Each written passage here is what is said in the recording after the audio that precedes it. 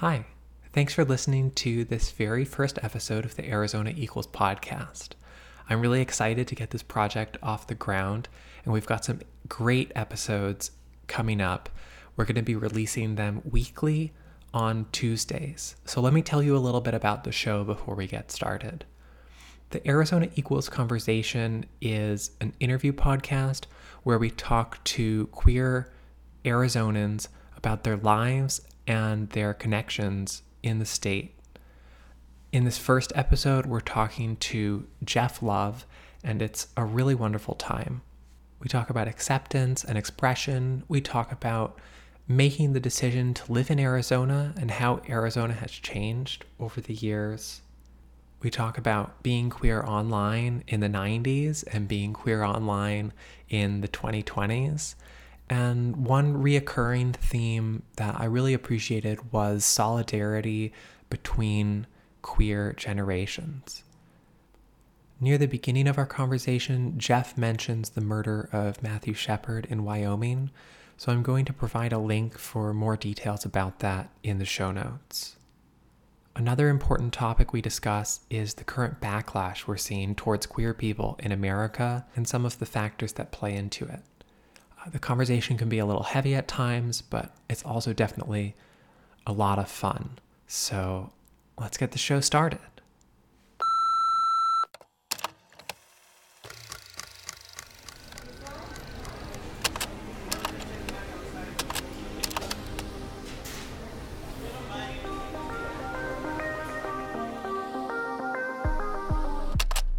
So my name is Geoff Love.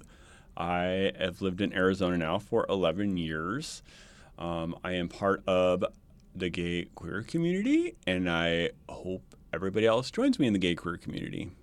That's it. Right. Yeah. Thanks for being patient with the audio. No worries. Snafus. So I think half an hour ago or whatever, when we were setting up, you mentioned that you found Equality Arizona through Mobilize. You were looking for events because you wanted to get involved politically. Were you already pretty involved volunteering and stuff politically, or? So I volunteered during Barack Obama's campaign, and then during his re-election. So I did phone banks. Back then there wasn't really a texting, so we were just phone banking.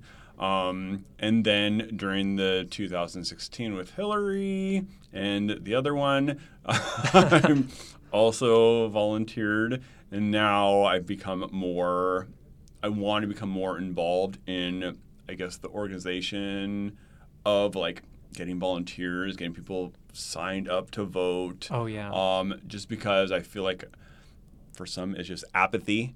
People are just tired. So we need to kind of re-engage voters that normally are just like, it doesn't matter who wins. Well, it does matter who wins because it's getting out of control. So that's my goal I'm trying to find where I fit in the political arena in Arizona, I guess. So yeah, that makes sense. And that's a long time working on these campaigns. I think, working with Hillary in 2016, that was a huge letdown, right? I think for a lot of people. That was traumatic. So you talk about that feeling of like people just being tired or burnt out or even apathetic. Have you ever dealt with that feeling yourself? Yeah, I mean, it's tiresome. I mean, especially in, I guess, the queer space, that it kind of encompasses everybody that is not simply a white middle-aged man, that it's just a constant chipping away at people's rights and their freedoms to be who they are. And it's because of a minority that is very loud, where for too long the other side, liberals, because I would say if I was a left spectrum, I'm like way on the left, so I'm being beyond whatever. So I mean, it's we've allowed it to become, the story has been driven too much by the right, and we haven't found our story. We're not engaging, we're just reacting. So I think this is now the time, and I'm thankful for people that are younger than me, because I feel like Gen Z, whatever that means, I don't know what the age group is, but they've got their crap together, and I don't want them to have to grow up feeling like crap like I did growing up in the 80s and 90s for being not a straight guy. You know, I mean, it's just, you know, I think everybody should be able to be whoever they want to be. And there's absolutely no reason for anybody to take those rights away. And I want them all, I mean, just think of all the cool things we would have, all these creative people, if they were not constantly worried about, you know, being let down. I mean, we would probably have flying cars. And I mean, it just feels like, you know, we've It's lost like that all meme where there's like a sci-fi city backdrop and it says society if, you know, and then fill in the blank. It's kind of I mean, like I don't that. want to go back to the 50s. So, and that's where the right is trying to bring us. So I think for many of us, especially my generation, we were mainly focused on getting a job, getting a house, moving, you know, it was just very focus driven. And for a lot of us, like for me personally, I didn't really embrace being queer, whatever, until like my 30s. Yeah. So you know, I don't want other people to have to wait that long to be who they are. Right. So I think right now is the time to kind of be politically involved for whomever wants to be. But I think regardless, it needs to be everybody needs to kind of step up now before it's kind of too late. So So you mentioned growing up in the 80s and 90s and facing discrimination then. Were you in Arizona at the time, or did you move here later? No, so I was in Montana. So I grew up in Montana. And so the reason I kind of really remember that time is because when I was in middle school is when Matthew Shepard happened in Wyoming. That was just right next to, I mean, I have family in Wyoming. Yeah. So when you think about in the 80s and 90s, it was much different also with the HIV/AIDS epidemic. Right. And I was in middle school seeing all the headlines about, you know, how, I mean, then it was just gay. You know, there was no other fun spectrum of everybody else. It was just, and we were, you know, so it was very hard to, you know, you internalize that. And I think a lot of people internalize that, and you kind of, you're no longer who you are. Your whole time is spent trying to be somebody else that you don't really move forward, you know, until you kind of, but so, I mean, Montana and Arizona, I would assume probably were similar at that time. That's what I would think, yeah. So, I mean, Montana, unfortunately, is actually getting worse. Arizona is going purple, and Montana is getting very red. Arizona has definitely changed a lot since I was a kid. Good. Politically, I think, culturally. And that's been, I think, great for a lot of queer people. Yeah. We've definitely seen a backlash recently, but I think it continues to progress forward.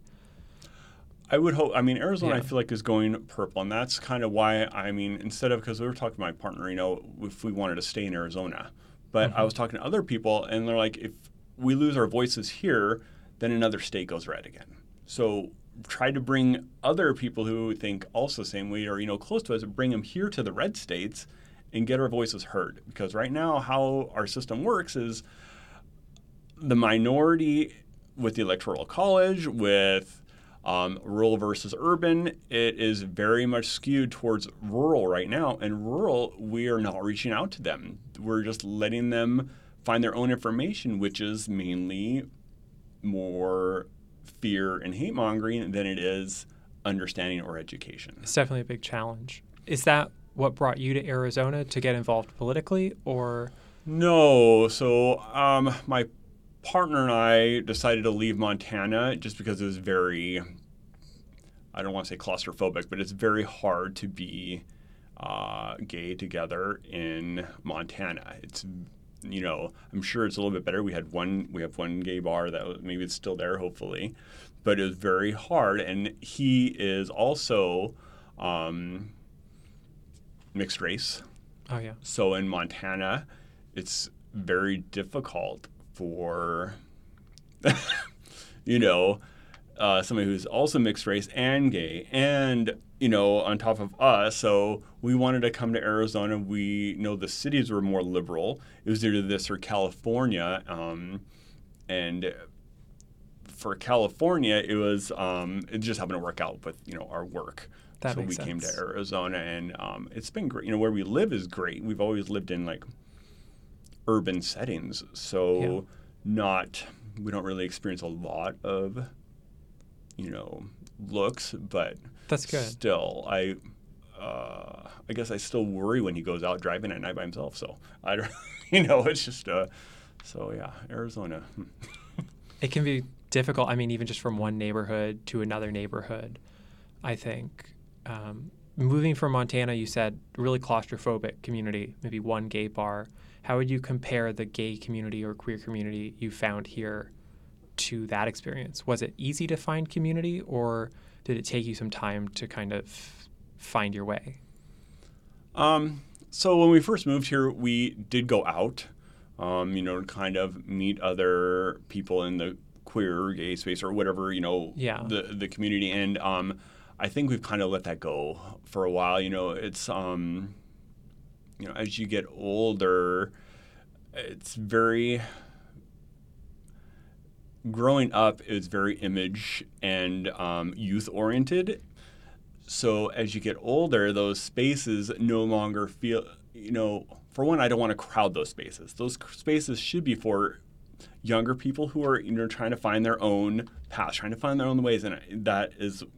It's important. I think older and younger is fine from learning show, but younger people need to have their own space, honestly, to find and they're doing much better than we ever did. So, I mean, I'm like, oh, thank goodness. But so we haven't really reached out to a lot of the community. And that's also another reason why I'm trying to get more involved in our community, like with Equality Arizona, where more queer voices are heard, I guess, or at least want to be involved in making sure that future voices have that voice instead of having it taken away. So that makes sense. I think what I didn't ask is, how long ago did you make that switch from Montana to Arizona? It's been about 12 years now. So we've been in Arizona probably for 12 years.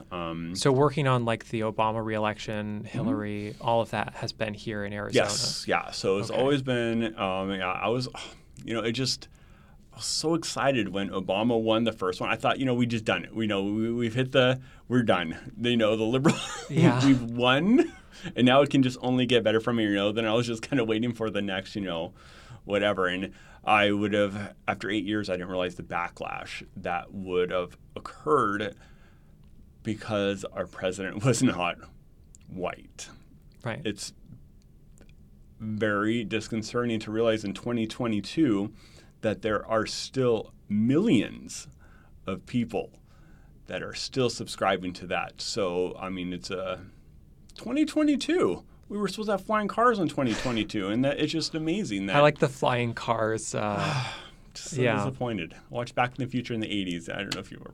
Oh, I love Back to the Future. So that's one of my favorite movies. I mean, where's my flying car? That's 2015. We should have had it, by the end of the Obama era. Yeah. No, we probably would have if the Republicans were dead. Oh my gosh. That makes me think, at that time, I think when you moved to Arizona, that was before even the city of Phoenix had its non-discrimination ordinance. So politically, we've seen, I think, a huge shift from maybe around 2012 in the past decade. Have you noticed that in your life living here in Arizona? Differences between what it was like when you first moved here to what it's like now in terms of acceptance or anything like that? So when I first moved here, I did notice a political shift because I volunteered at Phoenix Pride when they had an actual building. I don't think they have a building anymore, but Greg Stanton came to the center when it opened, which I would have never even thought would occur in Arizona, where a politician comes to, the Phoenix Pride Center to welcome its opening. So I think from there it has, and I also think it very much depends on where you live, though, even within this, Phoenix area, what kind of reception you'll get. Because I still find, even when I go out now, I find myself toning down. And I don't know if that's something that for older gay men, when you learn, you don't talk with your hands, you walk up straight, so it's and I still find myself doing it. I think about that all the time when I'm not around other people that are also part of the community. I find myself doing the same thing. And I think Arizona is becoming more accepting. but I think it has a long way to go, and it just depends on where you are. It's so hit and miss here. What parts of town do you kind of move between where you notice those? So, like, I live close to Chandler, Ahwatukee, Tempe. So I'm like in that That's corner where I grew area. up. That's Tate said that you Cool. grew up. So I live there. So I'll go to like down to Whole Foods and I feel super fine. You know, I'm like whatever. Everybody else I know is liberal. Then I'll go up to Ahwatukee and I'll go to like, you know, those spaces and I find myself toning down because it feels very much different there. Yeah. It doesn't feel as welcoming. And it could be, but it's just the people. And this is probably very stereotypical, but when I see a bunch of big trucks compared to a bunch of Teslas, I feel like there's a difference of what I'm going to experience. And sometimes it really is just crossing the street. So I grew up in that area. I was at the very south end of Tempe. Yeah. And if I crossed the road actually in 2 different directions, I would be in Chandler. Yeah. And so now if you do that, if you move across the road from Tempe to Chandler, you lose your non-discrimination protections.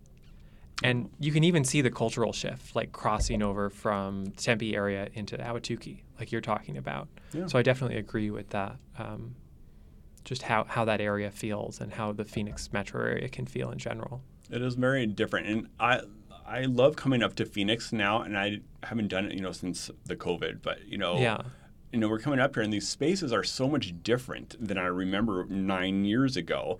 I mean, there's all the flags, and I went to the fair trade, and just so much more welcoming. And I think that helps with other people seeing gay people out there, or queer people, or, you know, whoever they don't usually get when they're inside on the internet for 3 years, stuck inside a COVID lockdown, where they're out and they're, you know, seeing other people again. I think that changes mindsets. I've seen a lot of energy around that, and I think politically people are just really fired up, not just by things that are happening now, but because of that period of being, I think, just locked in during COVID.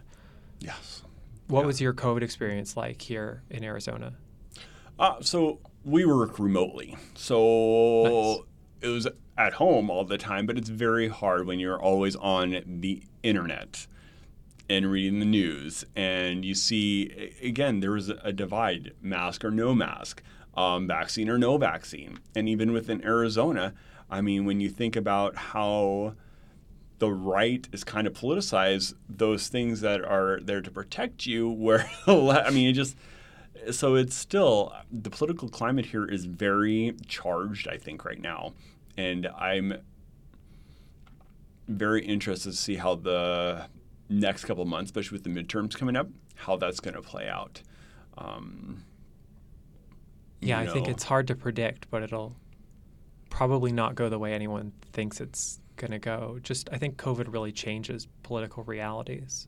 I think it changed people. I mean, we're not meant to be stuck inside home. And for a lot of people, they didn't have a choice. So they were out exposed to that stress all the time. Yeah. Whereas other people who, I suppose, had the opportunity to not go out. And you know, it's usually if you were more affluent, you didn't have to deal with it. So it was still, the more burden was put on people who could least afford the medical care, who could least afford to take sick time off to take care of their children who were at home now because they couldn't go to school. So they're trying to learn. Their parents are trying to go to work. There's no help from the state or from the government, and because that would be a handout, even though we give billions to corporations as not a handout, of course. It's just, you know, so we didn't take care of the people here or anywhere, really. Very few states. Some blue states did. So some blue states, you know, they got the, you know, more money, more help. But still, it was not enough for a lot of people. When you're living paycheck to paycheck, something happens and your whole thing is gone. So 3 years of that for people, it's bound to change how people think about the world. And I think that's why we're seeing an uprising also. They're just not taking the crap anymore. People aren't working for low wage, whatever. I love the idea of Starbucks unionizing. I'm like, unionize them all. Apple is unionizing their retail stores. Those people that get paid, whatever, $15 an hour or something, and they're making $2 billion. Companies worth $2 billion, and they can't pay them. So I mean, it's just, I think that's the change is going to be much different than we expect. Is that something you've been getting involved in, union organizing at all, or does that not really apply to your work so much? No, so it doesn't apply to me. So I work at I work with a family company. So our wonderful. Family owns the company. So we're trying to wind down. But during COVID, we're the trucking company. So we had drivers that we were constantly worried about if they got sick because we contract with the post office. Oh, and yeah. in Montana, some people wanted to wear masks, some people did not. So we had drivers get sick. A couple of them, one of their family members die, during this period. So I mean, and you're trying to take care of your employees. You're trying to keep your business going. For a lot of small business, I'm sure the same thing. It's so much pressure. Yeah, and how do you navigate all of that and still try to make it through the rest of the normal stuff that you have to deal with, every day Yeah. of just living. It's just so. I think this is going to be a different, now that it's not over. So That's true. The pandemic isn't over. That's true. So, but I think as people kind of get tired of it, things are going to change. And people are tired of working for stuff they are not excited about. That's why I'm getting involved with more things. I want to, once we finish our business, I want to work at something I'm actually passionate about. So that's why I'm here with Equality Arizona or, the Democratic Party, which I try to have some hope on. But I feel like the younger generations will do better in the Democratic Party than the older. So I don't know. Just something I think about a lot with the COVID pandemic is so many people were dealing with isolation. And I think for queer people that can be especially hard, not having that community connection. But then at the same time, I saw so many people who actually were able to discover their queer identity and experiment and come out in a way that they maybe didn't feel like they could before the pandemic. And I think a lot of that has to do with how queer identities we can have more fluidity online, and we can find people like us sometimes easier online. Is that something? I mean, you were growing up in the 90s when I think that really took off. Is that something that was ever a big part of your journey, like online communities? So when I found the internet, that is not what we used it for. We've had like AOL, so right. we'd find the chat things, but it was really to find people to connect with, but not for long-term connections. I mean, because it was very much behind the scenes. You were, eventually when I went off to college, I didn't need online spaces, but online space was nothing like it is now back then. I mean, it was so much different that I think now it is great for the queer community that there is more online spaces, but I also think it makes it easier for them to be targeted. Yeah, more surveillance, I think. More surveillance, but also if it doesn't seem like we have a space of our own, we have to carve out a corner of other spaces that we try to make our own. So like if you're on, like I'm not on Facebook because it's just I'm not horrible. Either.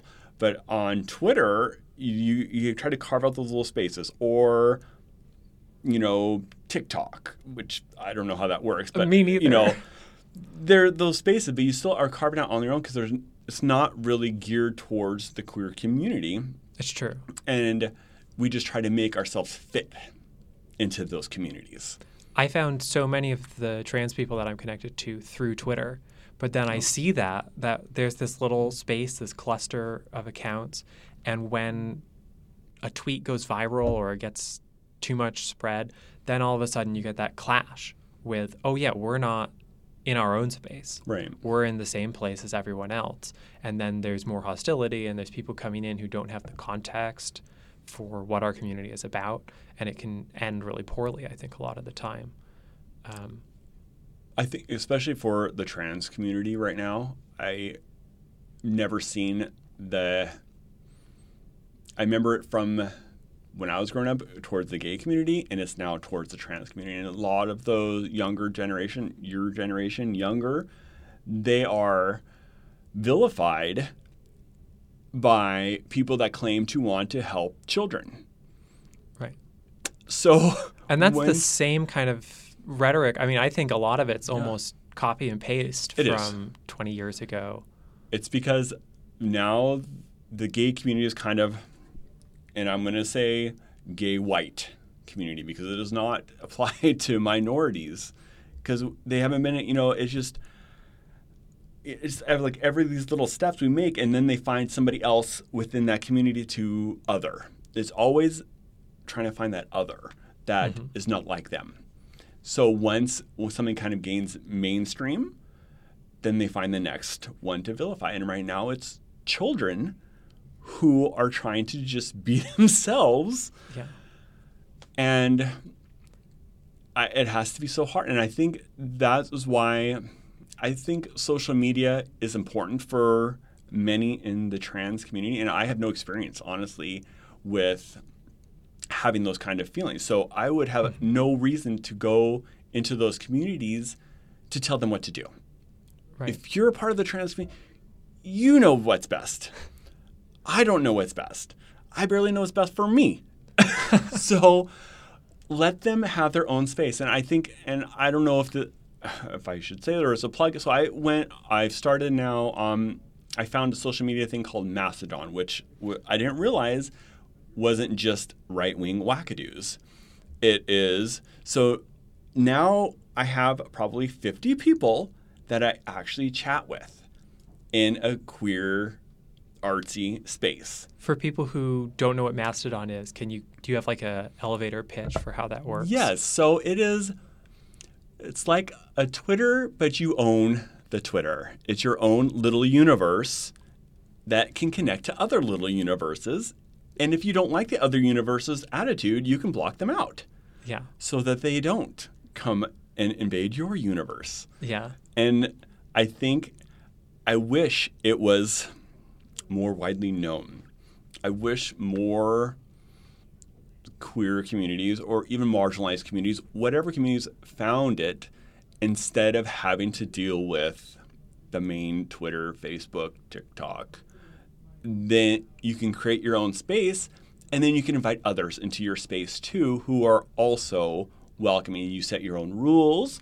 And I find it, I'll go on Twitter and I can feel my heart just go up. And then I go on to Mastodon and I get to see pictures of ducks. And I get to see somebody coming out and saying they're doing their, neck surgery or they're caught into their, family and they're, had a great experience. It's so much different. How did you find that space? I think a lot of people don't really know where to look besides, Twitter, Facebook, Instagram. So this is just me. I'm a tech nerd, I guess. So for me, it was open source. I basically just searched open source social media, and that's what I found was Mastodon. So if anybody out there, if you're queer, trans, anything on the spectrum, gender fluid, find your community and build it yourself. Because Twitter, Facebook, the main ones, they aren't going to build it for you. They're just looking to make a profit. Your information is just their profit. The more engagement, the more outlandish, you'll feel better. And if you want, you can start your own little community. It's very easy to set up. Or you can join one. So there's ones with thousands of people on there with all different, art. There's lesbian, there's trans, there's non. I mean, it's just everything out there, and it's a small little community for you. So say if you have, like Phoenix, if you have a whole friends community and you all want to just post pictures of you, start your own Mastodon instead of trying to go to Twitter and have that same experience, because you won't have the same experience. Yeah. I think it's a really wonderful thing, and I think it's almost inevitable that people have to start creating their own communities. This idea of everything just being one complete kind of context collapse situation, I don't think that works long term, and it's really exciting to see local communities, whether it's online or not, I think really flourish right now, especially coming out of the pandemic. I think now is the best time for especially local communities in the Phoenix area to kind of come together. Earlier you were talking about putting more of yourself into your passions. moving away from the job that you've had for a while and putting yourself into this work, have you been, I mean, it sounds like you've been taking steps to do that already. How do you see that moving forward for you? So my goal is basically to move. The skills I have now are basically, I would like to move them into some type of political arena, either working with the DNC, local DNC here, or, Equality Arizona. I'm happy to volunteer. We're having a run tomorrow. So, that'll be, just more of those spaces. And I think it's going to be important for a lot of us who have been online activists and not real activists. I can like and I can tweet and I can send that $5, but that's not really changing any minds. So I think it'll be important for our community to have that kind of voice and that power, just like, I don't want to say, but the other side, basically the right, they've already been doing this for years. They knew that their ideas were unpopular, but they grouped together. They have a solid plan. So we need to group together. We need to have a solid plan. So, say with Equality Arizona and the Democratic Party, that would be nice to have our voice heard instead of just having it dictate to us what they're going to do for us, which is not the same thing because they don't know either. Yeah, I think that building coalition, that work of building coalitions is kind of what we need right now. People coming together who aren't just in the same community. And that's something that social media doesn't really do very well. Do you find that you're able to, just in your own life, kind of move between communities and have those connections outside of maybe just something built around your identity? Or is that something that there isn't a lot of opportunity for in the Phoenix area? So I'll be honest, I never really before thought about my identity first. So I never really identified as a gay man. I was just somebody who, liked, whomever. I think that's a lot of people's experience. They don't go in with their identity entering the room before them. Right. They're just living their life. Right. And because it's not the first thing, because you're with it all the time. So it's not the first thing you think of is that, oh, yeah, I'm gay today. Right on. I can't wait to go be gay outside in the grocery store or going to get gas, because that's not realistic. I think a lot of us, we only realize our differences when somebody else points it out to us and we see it. Because for us, it's just who we are. Right. Like anything else, it's not until in this past couple of years is when it's been really drawn down. So now I have the rainbow flags, the new flag. So I like the rainbow flag with the trans inclusion and everything in there. So I have plopped on it everywhere. So now it's on all my social medias, because before I never cared. Yeah. But now it's important for us to be visible. It's important for us to be seen by other people, not as other, but as part of the community. What made that shift for you? Donald Trump. Yeah. You always knew that there's prejudice, with really, if they could, they would just go back to slavery, in the South. Just beyond out of control, that those ideas are still there. So, but that moment, and I don't think it was Donald Trump himself, I think he came in at the right time, right after President Obama left. And for a lot of white, less educated, maybe, or less exposed to different communities, there was a backlash. And he rode that backlash. I think that's the case that for a lot of people who don't have that community bond, and like we were talking about before, the rural-urban divide, if you're just not around people, then you don't really see them for who they are.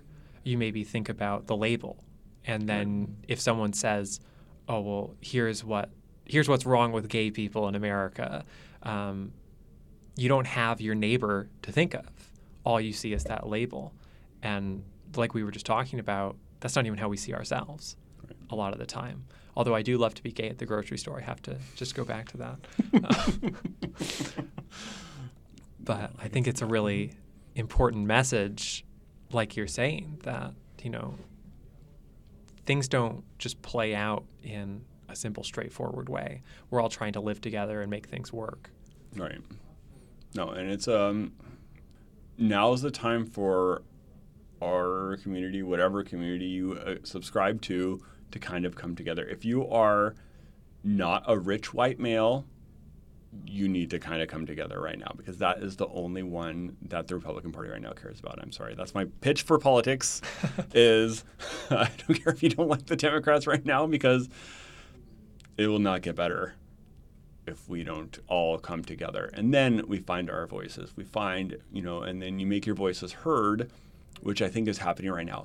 The younger generation, I swear, they're going to change everything if they are not snuffed out by too much rhetoric on the right. That's I think they'll get tired or complacent, or they'll lose that energy that kind of happens when you keep getting told no, or you don't belong. So I don't want to see that. We were talking about earlier that idea of you go out and you don't talk with your hands. You kind of tone it down. I think something that's amazing is these kids are dealing with so much backlash, and yet they're expressing themselves so confidently. And that's, I just think, different than even how I grew up, how you got to grow up. And it's kind of amazing to see. But I hope that, like you're saying, we can support them and keep that from getting worse. But thanks for taking the time to sit down with me today and talk about all of this. It was my pleasure. Thanks also to all of you very first listeners to the Arizona Equals conversation. We've got some great episodes lined up for the next few weeks, and I'd really love to talk to you. If you're queer, if you live in Arizona, you can visit equalityarizona.org/stories to sign up to be a guest on the podcast. Share it with your friends, subscribe on Substack or in the podcast player of your choice, and join us again next week. Thanks for listening.